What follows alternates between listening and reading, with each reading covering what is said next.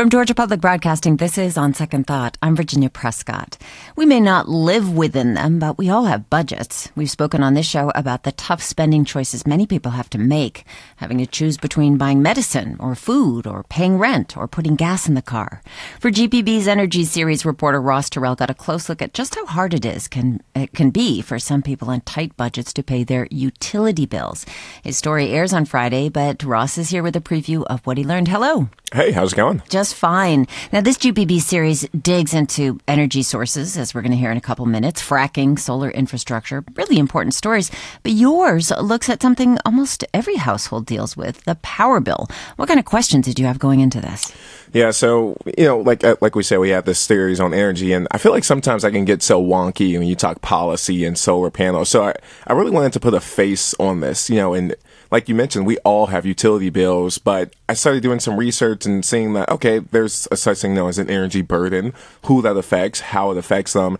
And I really wanted to find out, is this actually that big of a problem? Because it's not necessarily how much your utility bill is, but it's the percentage that you're paying toward it.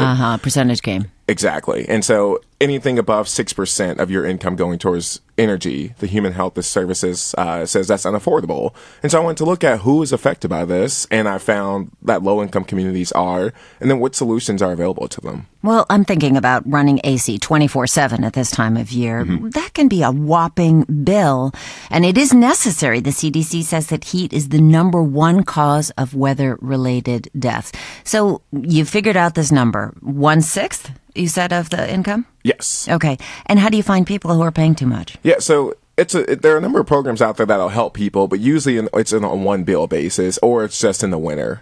So I really went through those programs to see how many applications are you getting, because we're still talking about a limited pot of money. And from what I heard, it's, this is a small pot. It's open to seniors at first, but then there's an entire population outside of that. People with kids, people who may have lost their jobs that need help. And really, they help put me in touch with people that are struggling. And that's where I met the woman in the story, Barbara, who is 76 years old and lives in rural Georgia. All right. She lives in Washington, Georgia. She's been living there for decades. This is a rural area between Athens and Augusta. Retired after 35 years of working in a factory. She's got grandkids. Whole neighborhood, I guess, calls her Grandma Barb. Yes, sounds like quite a woman. Here she is showing you her power bills. Yeah, you might look at it and say, well, this ain't anything, but it's a lot for me. I don't look for nobody to take care of me, because I look at it when I was your age, I should have went on and got a better education and looked for a better job that could give me more Social Security. Just think about working at a job 35 years, I don't even get retirement plan. Wow. So do you remember how much her bill was? Yeah, so we looked at a few bills. The most, I'll say, egregious one was from last November, and that one was $890. For 1 month of power? That was a combination of late fees in that month, so about $400 each way. Her bill that's due this month, that was due on the 3rd of this month, was another $400 that she wasn't able to pay.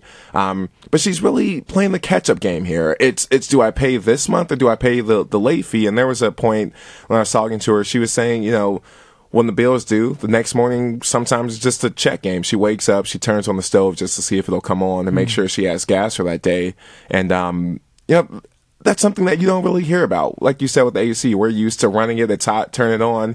And she needs to run it because she's older, but it comes at a heavy cost to her. Did she ever think, maybe I'll just run without AC? She keeps it on 71. She doesn't touch it. She said there are two things her kids know. Don't touch the thermostat and don't sit in her seat. And so that was actually the cheap end. She put in a central AC unit for about $3,200 a few years ago because it actually costs less than running a ceiling fan or running a window unit. Okay. So, all right. But what does she do? I mean, what happens when the power company says you owe $800 in bills? What's the cutoff? When did they say we're turning the lights out? Yeah, she says a lot of times for her, all she hears is, either pay or it's going to get cut off. So she's looked for help. She's gone through a number of services out in Augusta, and she's in Washington, which is kind of the middle of nowhere.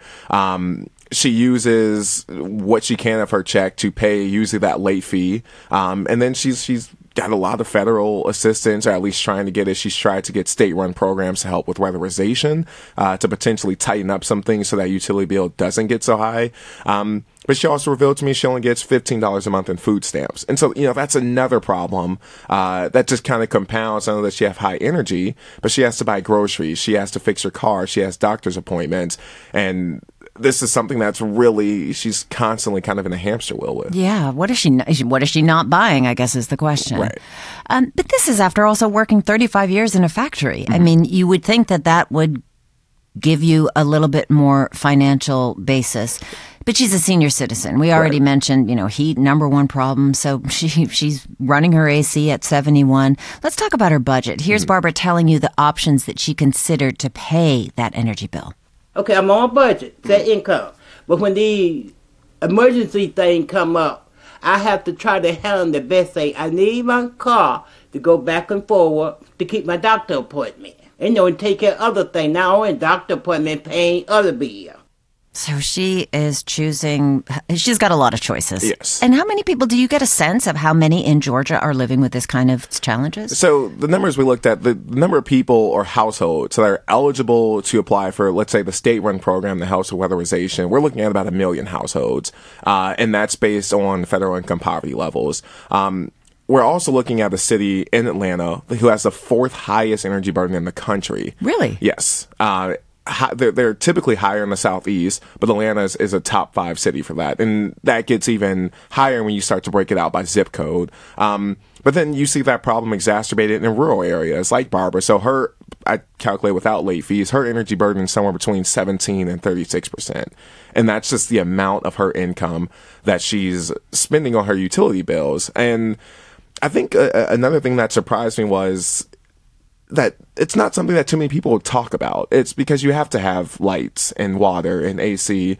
And Barbara mentioned, she's like, I have to have gas. So sometime I'll go without the lights. I can light a candle, but I have to have water, or I have to have my car. So she has to make these choices about what she truly needs.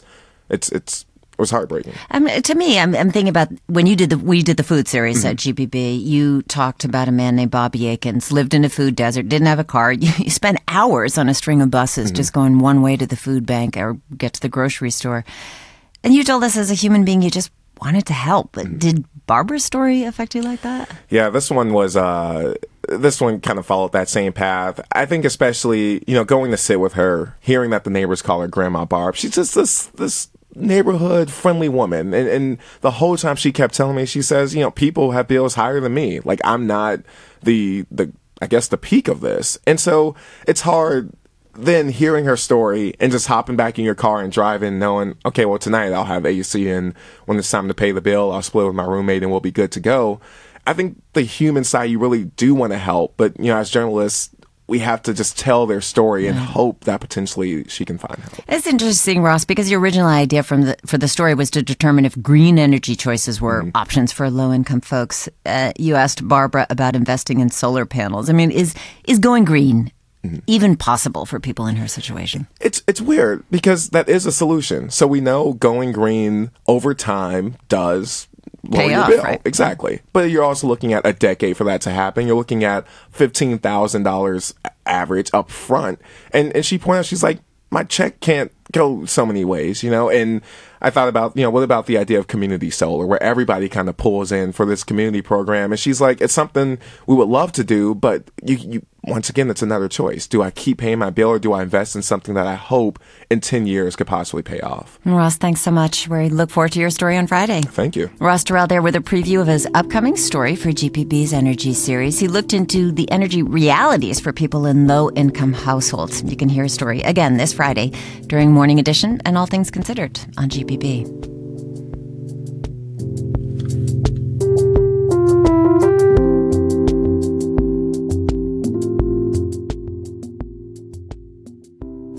Another On Second Thought regular is reporting for the Energy Series. Stephen Fowler looked at the sources that support Georgia's power grid. In other words, he tried to figure out where the electricity that powers your AC, your lights, and your phone charger comes from. From the whir of an espresso machine to the register that rings up my chai tea latte to the soca music playing on the speakers, Joe's East Atlanta coffee shop has dozens of examples of Georgia's energy mix at work. It's not like there are signs saying coffee maker powered by solar panels or lamps brought to you by the Chattahoochee River. But utility providers like Georgia Power, electric membership cooperatives, and city-run power companies do bring you electricity using a variety of sources. There's a large power plant that is generating the electricity, and then it flows out onto the power grid. That's Christy Swartz, who covers energy for E&E News, an outlet focused on energy and the environment. She says Georgia's current energy mix is made up primarily of natural gas, coal, and nuclear. There is a mix of renewables. There's some solar, and there's some hydro for those that want to call that a renewable. There's a big movement to expand biomass and to look at wind and storage as well. According to the Federal Energy Information Administration, about 8% of the state's energy came from renewable sources in 2017. So who's in charge of figuring out how Georgia balances its energy needs and if changes need to be made? Well, the Public Service Commission in Georgia strictly deals with the utilities and how that affects ratepayers. Jason Shaw is the newest member of the PSC, a 5-member elected board that regulates Georgia Power and other investor-owned utilities.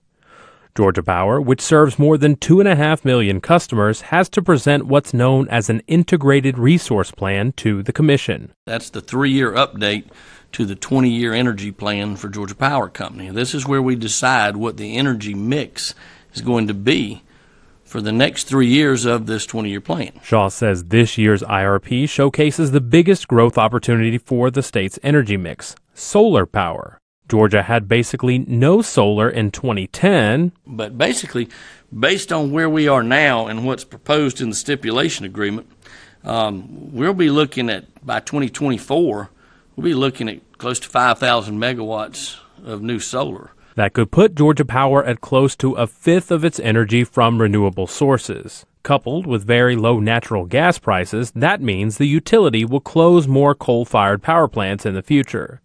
That shift has already cut Georgia Power's CO2 emissions by about half since 2007. Back at Joe's coffee shop, Christy Swartz, the energy reporter, says the energy industry is at a transition point across the country, not just in Georgia. From big appliances to even smaller devices that we use each day, they're becoming more efficient. Combine that with technological advancements with energy storage, and the coffee shop of the future may be getting its power in a very different energy landscape. The next 3 years, at least, will be more certain. The Public Service Commission will issue its final decision about Georgia Power's electricity plan on July 16th. For GPB News, I'm Stephen Fowler in Atlanta. And you can catch more of GPB's Energy Series all week during Morning Edition and All Things Considered. And if you're interested in the topic, check out On Second Thoughts conversation from Monday about the city of Savannah's investments in electric cars. That is all at gpb.org. While we were listening to Stephen's story, Tim Nichols tweeted us, there are programs available to help ratepayers replace gas furnaces, gas water heaters, weatherization, and other things that Ross may not even know about. The 3 highest energy burden zip codes in Atlanta are 30310, 30311, and 14. You should have a member of the PSC for balance. Well, that's a suggestion that we can take in. And also, you're going to hear from a lot of people from the Public Service Commission during this energy series. You can join the conversation on our Facebook group. Yesterday, dozens of people shared their favorite pie with us in response to our interview with 2 scientists/pie bakers. Cherry, key lime, and pecan got the most votes. Jack Regan voted 3.14159. Share your comments on our Facebook group. We're on Twitter at OST Talk. Stay with us for a debate over naming Bankhead's new MARTA station.